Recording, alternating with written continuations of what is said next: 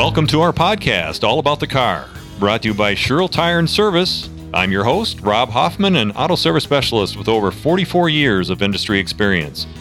Back again with me today, our regular guest, Brian Call. Brian's a veteran in the automotive industry with over 40 years of experience. Hello, Brian. Hey, Rob. How you doing today? I'm doing great. And Bill Sherrill, a guy that's been driving a long time, always keeps us on track and has a lot of great questions. Hello, Bill. Hello, Rob. Glad to be in the car today. Glad to have you back. Well, let's hop in, buckle up, and hit the road. Today, we're talking about tire brands. You know, tires have played a major role in our world's mobility in the 20th century. The paths that we roll on have gone from rutty and muddy to hard-paved super expressways. Historical greats that have led the way in rubber tire technology include John Dunlop, Charles Goodyear, Philip Strauss, Andre Michelin, and Harvey Firestone. Hey, you may recognize some of those names. Charles Goodyear patented the vulcanization process back in 1844, which made rubber water and winterproof while preserving its elasticity. John Dunlop is recognized as the inventor of the first practical pneumatic tire. His patent was granted in 1888, not for the automobile tires, but for bicycles. Andre Michelin, it wasn't until 1895 that he and his brother Edouard first used pneumatic tires on an automobile, however, wasn't very reliable.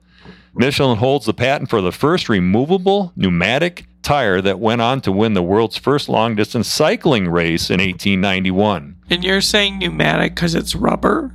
I'm without saying pneumatic because it holds air. Okay, without a tube? Yeah, there was different ways. Well, it could be pneumatic would still be with a tube as well, but as long as it's supported and held air in whatever form they figured out at that time. And Philip Strauss, there's a name you really don't hear much about in tires, but he changed all that in 1911 by inventing a combination of a tire and an air-filled inner tube. So there you go, Bill. That was 1911, so it took a while. That took a while. Harvey Firestone, the inventor of the non-skid tread. Firestone introduces the non-skid tread in 1908 and goes on to back a driver in the first Indy 500 race, who then wins on a set of Firestone tires. So let's dig in a little bit further into Goodyear. I've got some interesting facts that we dug up with a couple of the main manufacturers of tires worldwide. So Charles Goodyear, obviously his last name filters through to Goodyear tires these days. He actually wasn't the founding father of the Goodyear Tire and Rubber Company. So Charles Goodyear died 38 years before the company was founded that bears his name. Frank Seiberling founded the Goodyear Tire and Rubber Company in 1898 and chose the name because he was the father of vulcanization.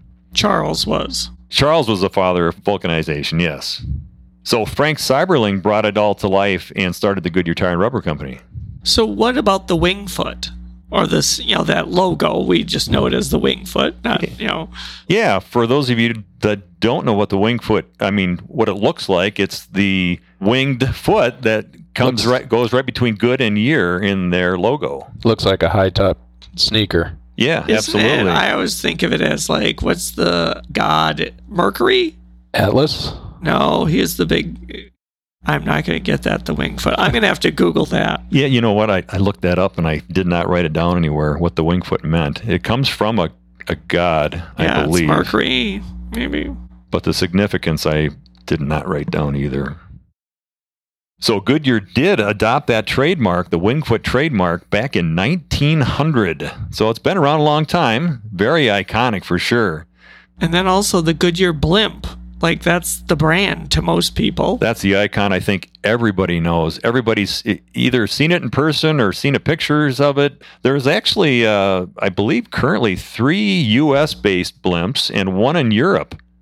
Now, they haven't, Goodyear's been in this floating air type business for a long time. Actually, I don't know how you say it, but I almost want to say pneumatic, but I don't know if that's really the way it works or not. But they made 1,000 balloons and 60 airships during the war, as well as 750,000 gas masks.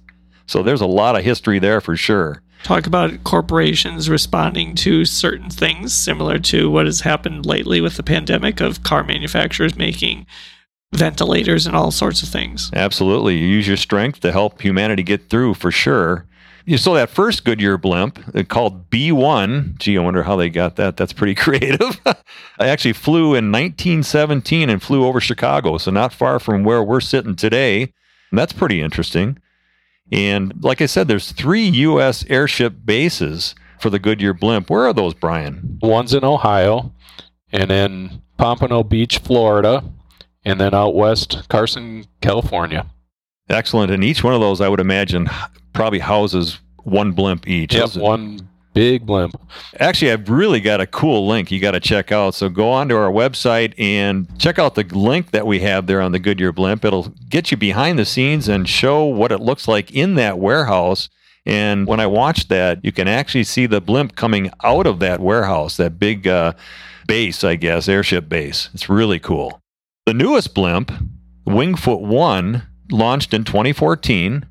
And then there's a European blimp that's new in Europe in 2020. There wasn't a whole lot of information on that, but that's pretty recent. So they probably don't have a lot of info out there on that yet. But obviously Goodyear is really, really into it, and very iconic brand for sure. It's almost as iconic as the Michelin Man. It almost is. They kind of run hand in hand in 2 different types of feel for sure. So funny you mentioned the Michelin Man, Bill. That's the next tire manufacturer that I was going to talk about. There's a lot of information and a lot of history going way back to Michelin being one of the founding fathers for sure. And I think the Michelin Man, much like the Goodyear blimp, is an icon that we are all familiar with.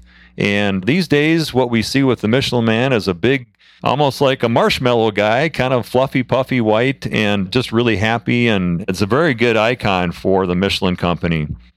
But you know what? He did not start out as, in my opinion, the best guy out there for sure. He started out as a smoker, a drinker, and a ladies' man. Now, I think it's important to say that this is a French company, so that this person was French. Absolutely. And I think maybe that was a good thing to be back then. Yeah, I get, hey, iconic. I mean, so you want to take a stab, Brian, at the official name of the Michelin Man? That's a French name. I know him as Bibendum. Okay. So what does Bibendum mean? To drink or drinking, right? Yep, absolutely. So the term that they used, the phrase was, and I'm going to try this, but it was Nunc est Bibendum. I don't speak French that well, but that would be more German. So somewhere it's got to be Nu es Bibendum.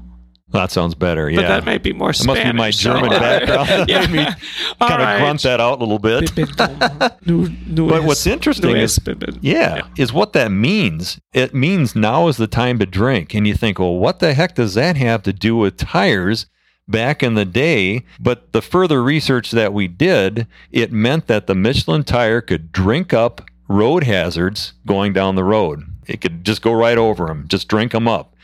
So not really sure how that all came to be, but it seems really interesting. Well, so that, like that whole image of tough and a drinker or whatever, like that's just that rugged tire image of their product could do all those things.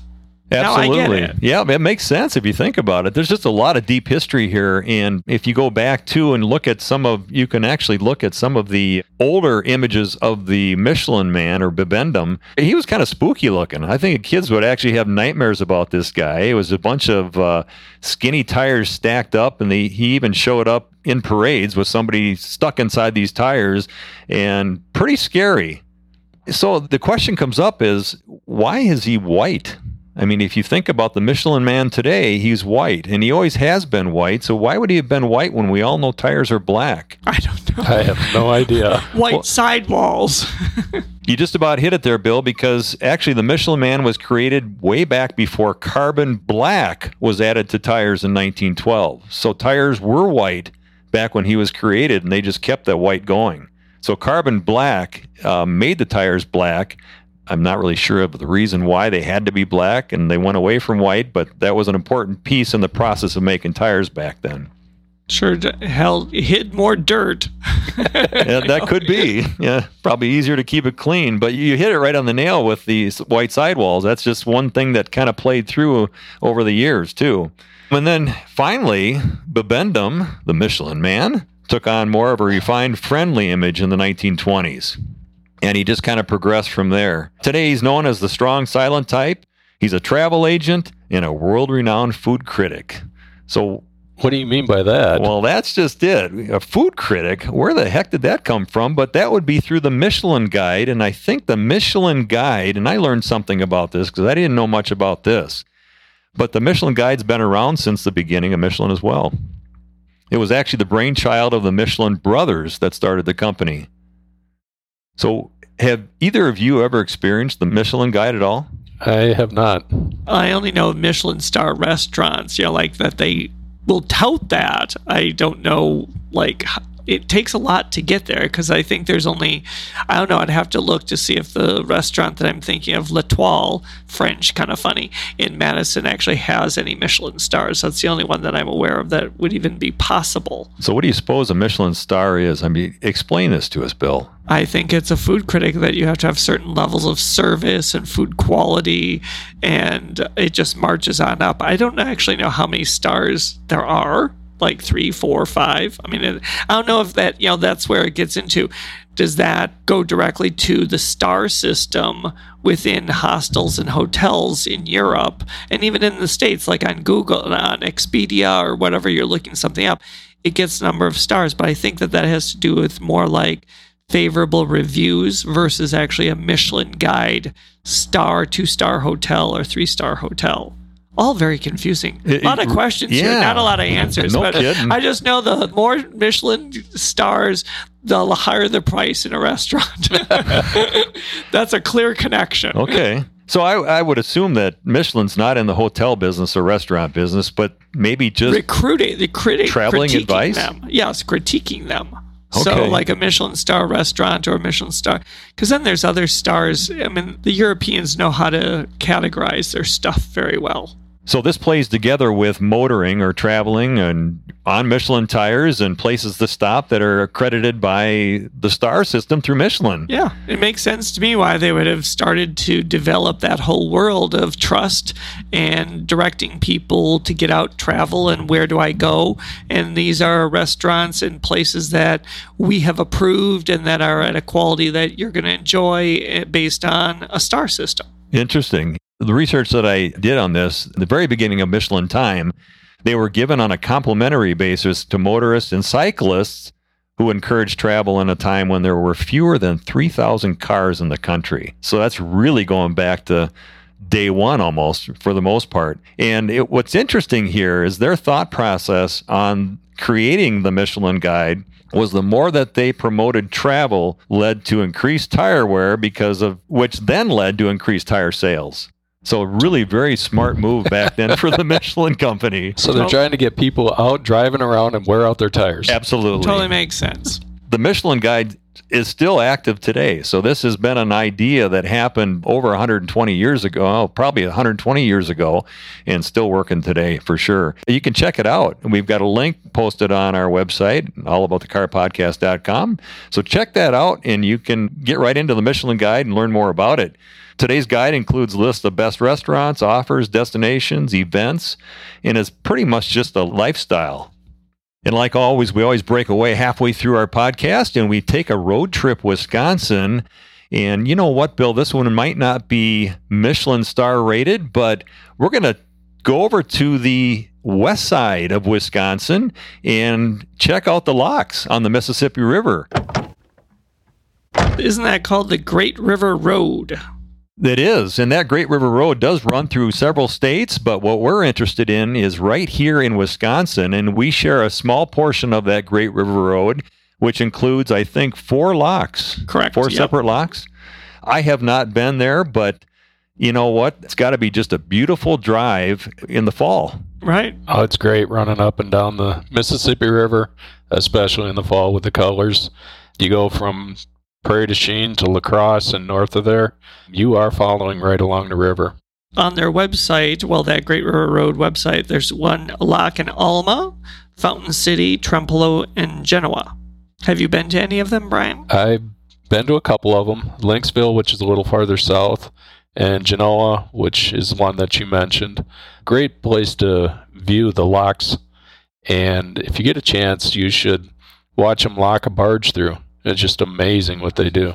I was going to say, we're talking about these locks. What is the lock? So, I mean, I get the fact of the river does not stay at the same height all the way from Canada down to the Gulf. Oh, so you got to goodness. step it down. Oh, we're getting deep. Well, I'm just like, Literally. well, you're talking locks. I mean, what does that actually Yeah. mean? Like, what happens at one? I've not. The lock and dam system was put in back in the 20s and the 30s to create a body of water that you can navigate throughout most of the year. Prior to that, there are times during the summer you can actually walk across the Mississippi in Wisconsin because it's pretty much dried up, and floods during the spring, and these lock and dams were put in to control it and to create commerce, a way to ship the products up and down the Mississippi. So to keep it as a working river. Yep. They got wing dams, the actual dams, the locks. That's all part of this system. And with the shipping, you got to get around the dam. So they actually break the barges apart and take sections of it through, tie it up on the other side, and slowly work their way to get all of the different individual barge through to retie it and then go on down to the next lock and dam. Amazing. Think about the investment of the infrastructure at that time in our nation's Oh, history. my goodness. It for was, the north and south transportation in the center of the country. and it's ongoing. They're constantly dredging. This past summer, the water was so low that they were having problems with the barges. They couldn't pass each other in certain sections of the river because of the low depth. Now, Brian, I wouldn't hold you to this question, but about how long does it take if we were to go and make the investment driving over there and you wanted to see one of these ships coming through the locks in person? What kind of a time investment is that? How long does it take for that barge to go through the lock? It depends on the size of the barge. Obviously, as you get farther down to the south, Mississippi and so on, they get significantly bigger. Up here, it can take a couple hours to get a barge through. So just one barge, couple hours. From start to stop. I'm trying to picture this. So if the barge is going south on the river, they're dropping down? Yep. Okay. They tie up. There's places for them to tie up outside of the lock, and they'll break off a couple of individual barge pieces, go through the lock, tie it up on the bottom side, lock back up through with the tug, and take more sections down, and then they got to tie these things all back together. And the ropes that they use are, a couple inches in diameter. They're just huge. Wow. It's a lot of work. And recreational boats go through the locks too. Oh, yeah. I've been through. Oh, really? Yeah. Oh. It's interesting going through on a small, it was 21-foot cuddy when I was doing it. And to lock through is pretty cool. It'll raise you up 10, 15 feet or lower you depending on the direction that you're going. So I'm picturing this little fishing boat coming up and waiting at the lock. Or is it timed? Is there certain times they do it? Wait for more boats to come? Or is there one little guy sitting out there? Obviously, the barge traffic takes priority. Sure. So if there's no barge traffic, the lockmaster will let the little flat bottom go through. Oh, that's funny. Little 16-foot flat bottom with a 25-horse motor on it. And I think a lot of these locks have phone numbers. So to call if you're going to make a road trip, to call and get more specific information, maybe they have a sky. I can only think that they might have a schedule of all the ships coming through. I have no idea. Not a clue. To be able to see something and to be able to schedule it. So No, I'm just one final question. I'm going to ask this kind of question. There's got to be, I would imagine tourism plays a part in the Great River Road and the lock, that area of the state. There's got to be restaurants, breweries. There's fantastic restaurants up and down. You get a mile outside of Prairie du Chien, one of the best fish fries in the state, and scattered all the way up through and up into La Crosse and north of La Crosse. There's fabulous little restaurants. So this whole road trip idea could definitely be a long weekend for sure. You could take a couple days easily. It's on my list again. Awesome. So coming back from our road trip Wisconsin and touring the locks on the west side of the state along the Mississippi River, we're going to go a little bit more global. We're going to talk about tire manufacturers from around the world. So there's a lot of different tire manufacturers. My research showed 75 different tire manufacturers. That's a lot of rubber trees out there, a lot of plants. And that was as of 2018. So I'm sure it's changed a little bit one way or the other since then. Well, what are some other brands that we haven't talked about other than beyond Michelin and Goodyear? Bridgestone would be another one. And within each of these major manufacturers' portfolio, they have their premium brand where they put all of their research and development into that product to make it cutting edge. Then they have sub-brands underneath that. So, for instance, Michelin also owns BF Goodrich and Uniroyal, as well as private label tires that they build under a different brand. So as you go down, the Michelin's the premium. The BF Goodrich has a lot of the current technology, but maybe not as much. And then the Uniroyal is going to have some of the older technology. Still great product, but it's not cutting edge. You get into Goodyear. Goodyear has Goodyear, Dunlop, Kelly, and now Cooper. That'll be incorporated in this next coming year. Continental teamed up with General, and this just goes on and on. So with the Bridgestone brand, you started talking about their Firestone is one of their second level. That's what it's classified as. Yeah. But it's still a great product. You're just not going to get some of the new cutting edge technology as you would like in a Bridgestone tire. And that is truly a global product arena because Bridgestone is a Japanese manufactured product. Yeah, they're actually the largest tire company in Japan. That's saying a lot. Japan's big. And are they number one in the world? I believe they are number one currently in the world. Yeah. Absolutely. Then you got your Michelin product, which is a French base product. Goodyear, which is now the only major tire manufacturer since they bought out Cooper in the United States. Then we have Pirelli, which is Italian, right? Yep, they're Italian. Come on a lot of the high-end cars. That company actually started in 1872. So obviously that wasn't cars at that time. It must have been bicycles, motorcycles. I'm not sure, but... So isn't like bike racing and everything Italian back in the day? It was. That's where I think it all began, really. And Pirelli is one of those brands that are always paired with the greats like Ferrari, Lamborghini, and Maserati. So those are going to be the higher-end European-style cars that are built for performance, which is kind of interesting. It's kind of a neat part of the business for sure. Uniroyal, which recently got bought out by recently. Talking about the last 150 years here. Loosely. Yes. They had a plant in Eau Claire, Wisconsin. And that's close to home. That was operating up until the mid-'80s, I believe. That was a major employer for the Eau Claire area, and it really hurt their economy when that plant got closed. So in the end of the day, as we're talking about brands, I go into a store to buy a brand or a tire. Does any of that make a difference? You talked about technology and the top tier technology from within different brands and going down. But what makes the difference, or philosophically, does each brand do something specifically really well? I mean, I go. Well, it is a tough question. Yeah, I mean, I think of like coffee brands or whatever. Everybody has their favorite flavor, and like does Goodyear do something that Michelin doesn't, and Michelin does something that Pirelli doesn't, and going down the line. There is no one perfect tire. So the manufacturer is developing this particular tire to do this well, and they have to give something up. So let's take a race tire, for instance. There's no tread on most race tires. So it does really, really well on dry, clean surfaces, but it's terrible in the rain. So you're giving up something to get something else.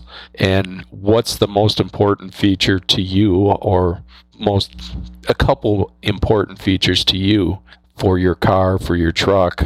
I mean, a truck that goes off-road all the time would not be suited for a passenger car that's driving down the highway all the time. So your question is difficult to answer. So consulting with your tire salesman and figuring out what features are best for you then helps you determine the answer to your question. To kind of step into this conversation a little bit, your question, Bill, about what different manufacturers are known for over the others, and Brian's comment there. For example, back in, you're going to have to tell me what year it was, I can't remember, but Goodyear came out with their wet tire or wet traction technology in the AquaTread. The AquaTread. Yep. That was back 86? It's a little later than that. It's like 88, 89. Okay. And that was designed for wet traction. It was leading edge technology at that time to help channel the water through and away from the tire. So if at that moment I was looking for a brand, it would have been Goodyear, because I drove on I lived in an area that had a lot of rain and wet. Yes. The Seattle market would be great for that. Well, I didn't want to pour diss in Seattle. Another interesting fact that I had researched and come up with that it follows along the same conversation is Continental. The Continental tire brand really is involved with a lot of different things automotive related other than tires. For example, well, they're a German-based brand, but they also produce powertrain components, brake systems, vehicle electronics, and instrumentation, which is the only company I found that really goes that far sideways away from the tire manufacturing business, but stays within the automotive. I thought that was interesting. So I think they all the different brands they're trying to find their niche, or trying to find what specifically they can focus on that will help build their own brand. That makes sense. And to your point, I guess there's not a perfect tire. Everyone has their own preferences. And to really, what I hear you saying is start with your specific need. Yeah. Like, I want this tire to last. I don't care about a lot. I just want it to run 80,000 miles. Give me the brand that makes the longevity tire. Mm-hmm.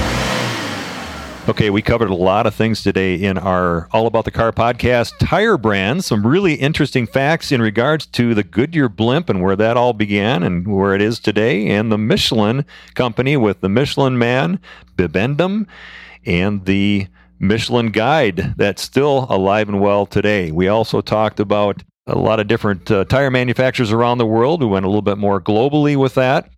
And also took a road trip to the Mississippi that touches our western side of the state of Wisconsin. Talked about the locks and visiting those in the fall colors and stopping by at a couple restaurants and some good steak over there that Brian referred to.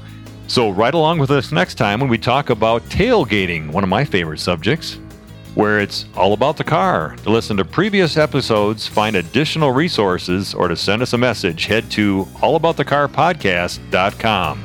We'll see you next time.